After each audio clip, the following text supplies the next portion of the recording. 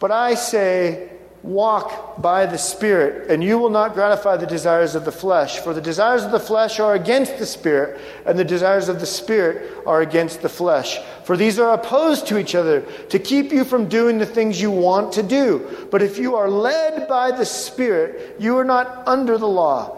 But now the works of the flesh are evident: sexual immorality, impurity, sensuality, idolatry, sorcery, enmity, strife, jealousy, fits of anger, rivalries, dissension, divisions, envy, drunkenness, orgies, and things like these. I warn you, as I warned you before, that those who do such things will not inherit the kingdom of God. But the fruit of the Spirit is love, joy, peace, patience, kindness, goodness, faithfulness, gentleness, self-control. Against such things there is no law. And those who belong to Christ Jesus have crucified the flesh with its passions and desires. And if we live by the Spirit, let us also walk by the Spirit. Let us not become conceited, provoking one another and envying one another. The word of the Lord. Thanks be to God. Amen. So what does it truly mean to live this Christian life in this real world? We have explored this Christian life this past summer in the sermons that I've preached throughout the book of Galatians.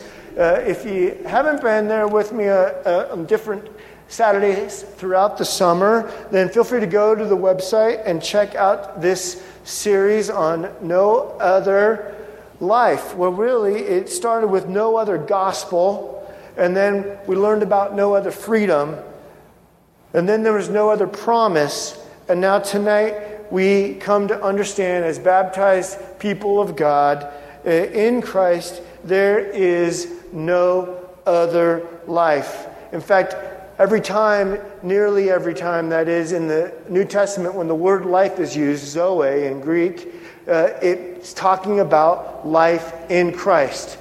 The New Testament is painting a picture for us of just one way to live. And today I propose to you that, and the Scriptures proclaim it, that when it comes to living the good life, and all of us are always trying to live the good life, aren't we? The Scriptures get concrete tonight. Paul gets concrete and practical about how to do this in chapter 5. He's painted the picture of what it's not like and what it should be like. And now he's showing us in chapter 5 what it really is like. To help us understand, allow me to paint a picture this evening from another area of life that many of us are familiar with and probably have a love-hate relationship with, and that is what we eat, or dieting, right? Those age-old questions: are we eating to live or living to eat, right? Back in 1950, this is what healthy living looked like. This pyramid on the screen before you, this food pyramid. And as we begin to understand what it means to be healthy eaters, that has been transformed, hasn't it? It now looks more like this. In much the same way of transformation, to use this picture of healthy eating, Paul has been trying to help us understand what life under the law looked like and what life under the gospel now looks like. And just as you and I know that there's so much more about just dieting than just trying harder, it has to do with our hearts, and it has to do with what we're hungry for, not just in the body, but sometimes in our emotions, right? We eat to satisfy those some days. Well, as God communicated to the Galatians, as God communicates to us through this same word, we discover this evening that Paul is painting a picture of transformation that is different than any of us expected. Sometimes when we go to a diet, we get on board for a certain period of time and forget about the fact that we have to do this for the long haul. We'll do low carb or keto or we'll go fasting, but all those things can only last so long, right? And then when we get started into everyday living, sometimes we fall back into the old ways.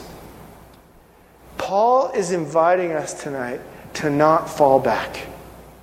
In fact, he's telling us that God's plan for living is completely different than what we had been expecting. It's an upside-down approach to thinking about life itself.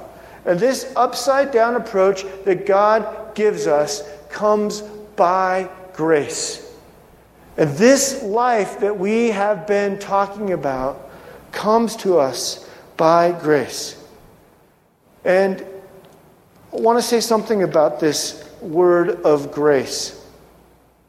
And while it's true that we're both simultaneously saint and sinner, there's a paradox in living out this promise, this baptismal promise.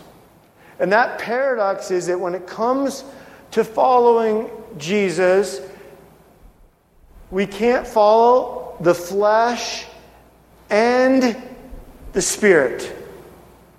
In the same way, when you're living out a diet, you can't do both at the same time.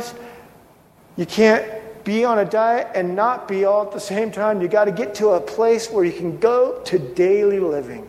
And that's where Paul is leading us, to a daily life of not one or the other, but all wrapped up now in grace in Christ and what it looks like when the rubber meets the road. And so we'll either receive the fruit of our diets, right, of a high-fat, high-sugar diet, or the fruit of healthy eating and the consequence of that on our bodies. The same is true in our spirit. The same is true in this life in Christ that Paul is painting for us now.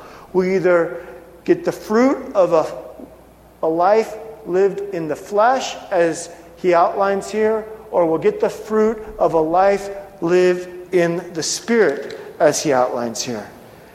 And what he does for us, you might recall, is not, as we learned a few weeks ago, not throw out the law, but understand its right use. As Luther talked about, that this law is a specialist to bring us to Christ. And so we begin to understand how the law, as we've been reading through Galatians, how the law and the gospel work together. And this gospel gives us a new life that truly sets us free. That truly sets us free, because this law is not thrown out. It has a special job, and its job is to bring us to Christ, to bring us to the gospel. And having been brought to the gospel, we're now no longer bound by the flesh. We're now bound to the gospel. There are two verbs in this text that I want to point out: ago and stoiko. All right, let me tell you what they mean in Greek. The first, ago, is to be led by. And so under the gospel and the Spirit of God, we are being led by the Spirit, by the power of God's word, to this gospel. Ago. And then it leads us, by being led by the Spirit, by the power of the gospel, all the way to being in line with it, in line with the Spirit, which produces the fruit, to stoika, which is getting in line. Thinking about kids getting in line on a school day. Getting in line with the Spirit. That's where we're going here as we paint this new picture, this new diet, this new life. And when God does that, when He does the work by the power of the Spirit of the gospel, He begins chiseling away at us. And as He begins chiseling away at us, to lead us, to get us in line with the Spirit, we are made together by God's almighty power. We are made God's masterpiece. And as God's masterpieces, we are led to love. I want to take just a couple more minutes here to talk about these two areas of fruitfulness either the fruitfulness of the flesh or the fruitfulness of the Spirit, and the contrast that Paul is giving us with this gospel message is giving us in Galatians. But first I want to talk about the person that God used to write it. In fact, God used the Apostle Paul to write 2/3 of the New Testament for us. And even the Apostle Peter was calling Paul's writings Scripture right there in the first century. And so his testimony is important for us tonight to understand this transformation from the old way of understanding the law to understanding the gospel, because he's a living example of someone who did it. He was living under the law as a righteous, law-following Jew, and then he transformed into a Christ follower. His testimony is important for us for two reasons. One, to help us see that it's possible.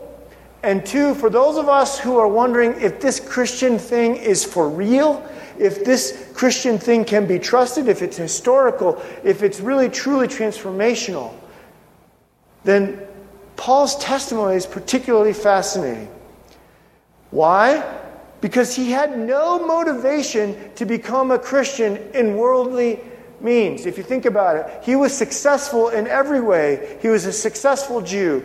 He was famous, well thought of, well provided for. Everything was going his way. There is no reason on earth for him to become a Christian unless Christ really did show up in his life. And if you don't know his story, God showed up on the road to Damascus, a road he was taking to go persecute Christians because he was a righteous Jew and he was going to squash this rebellion. And on his way to squash that rebellion, the Apostle Paul encountered Jesus. He was blinded by light and he heard a voice. And what was amazing is he couldn't see because he was blinded, and neither could the fellow travelers with him, but Paul and his fellow travelers all heard this voice. And the voice said, "Paul, why are you persecuting me?" And Paul says, "Well, who are you, Lord?" And he said, "It is I, Jesus." And from that point, Paul was made blind, and then later, not much long after that, given his sight back. And having encountered Jesus, having encountered the gospel, he went from persecuting Christians to being one, and to being the chief heralder of the gospel. So much so that God used him to write 2/3 of the New Testament for you and for me. Why would he be transformed into a Christian? Because as a follower of Christ, he lost his financial resources that he'd once had. He lost his prestige among the Jews. And instead of being the persecutor, he became the one who was persecuted, ultimately losing his own life in Rome. There's no other logical explanation to understand Paul's conversion unless it really was Jesus, because he had every reason to remain the great Jew that he was. And if this murderer can become a follower of Christ, so can you, and so can I. This changed heart reminds us of the transformation that we hear in the Gospels, the transformation that we hear that Paul writes about in this letter to Galatians. From an old life, these two lists of the flesh and the spirit, an old life that is marked by selfish ambition. Commentators will tell us these categories of the flesh are in four. This list is put into four categories of different types of sin. From the types of sin that include sexual immorality, the word in Greek there is porneia, to religious, false religion that we've heard here Paul talk about with no other gospel, to damage of personal relationships and selfishness in there, and then sins of intemperance. That means drunkenness and not being able to contain your anger. And as you begin to paint that list, You might start thinking about yourself and the ways that you fall into those broken categories. But the good news that Paul is reminding us is that we are no longer defined by those categories or held captive by them, even though we might still wrestle with them when we are in Christ. When we die with Christ, we come alive with Him to a new life in the Spirit. Tim Keller famously has said, and you've heard me quote, not our mayor, but Pastor Tim Keller from New York City.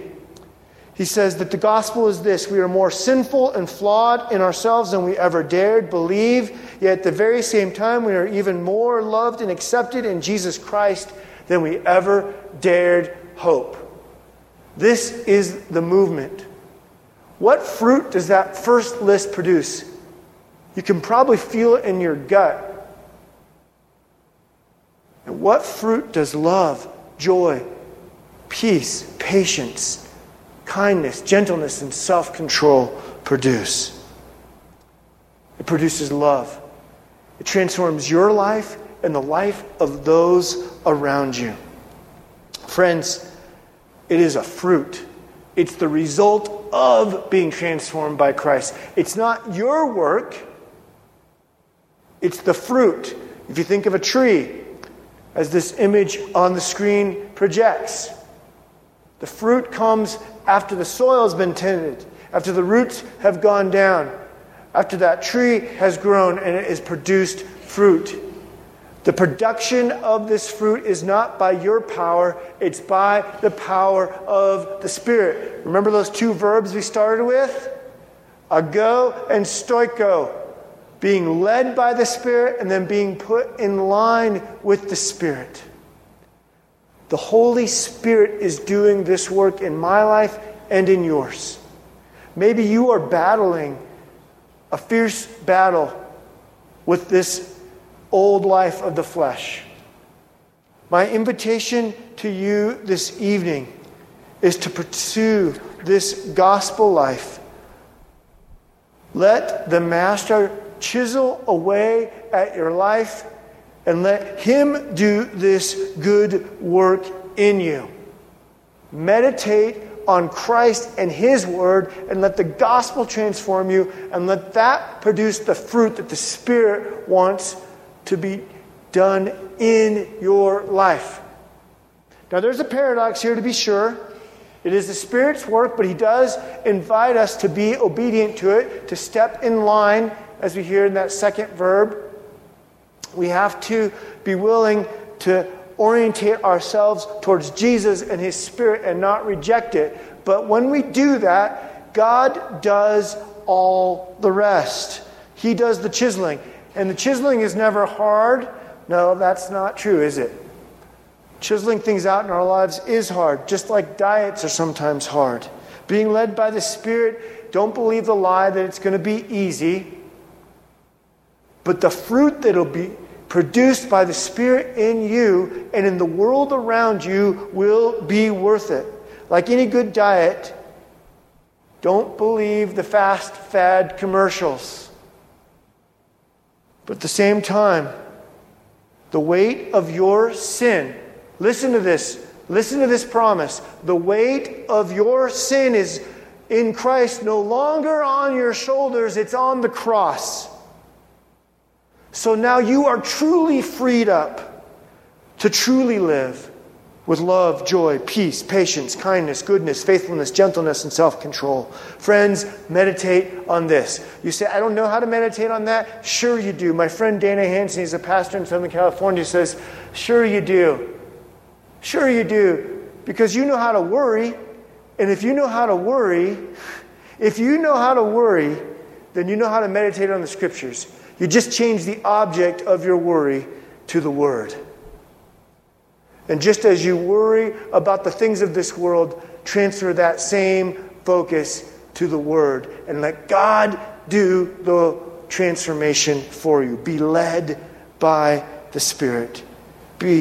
Step in line with the Spirit. And when you do, God will be glorified. You will be blessed. And think about it. Think about what it means for your neighbor. God doesn't need these fruits. He's got it himself in abundance. But who needs this fruit? Who needs it? You do. I do. Your neighbor does. And when we live in the Spirit, you are blessed. Your neighbor is blessed. The world is blessed. And God is glorified. May this be so. Not by works that any of us can boast, but by the work of the Spirit. Friends, let this good God, this loving God, do this for you tonight. Meditate on Him and His Word and be transformed to nothing else than a new life in Christ. There is no other life than life in the Spirit. Amen. Come, Lord Jesus.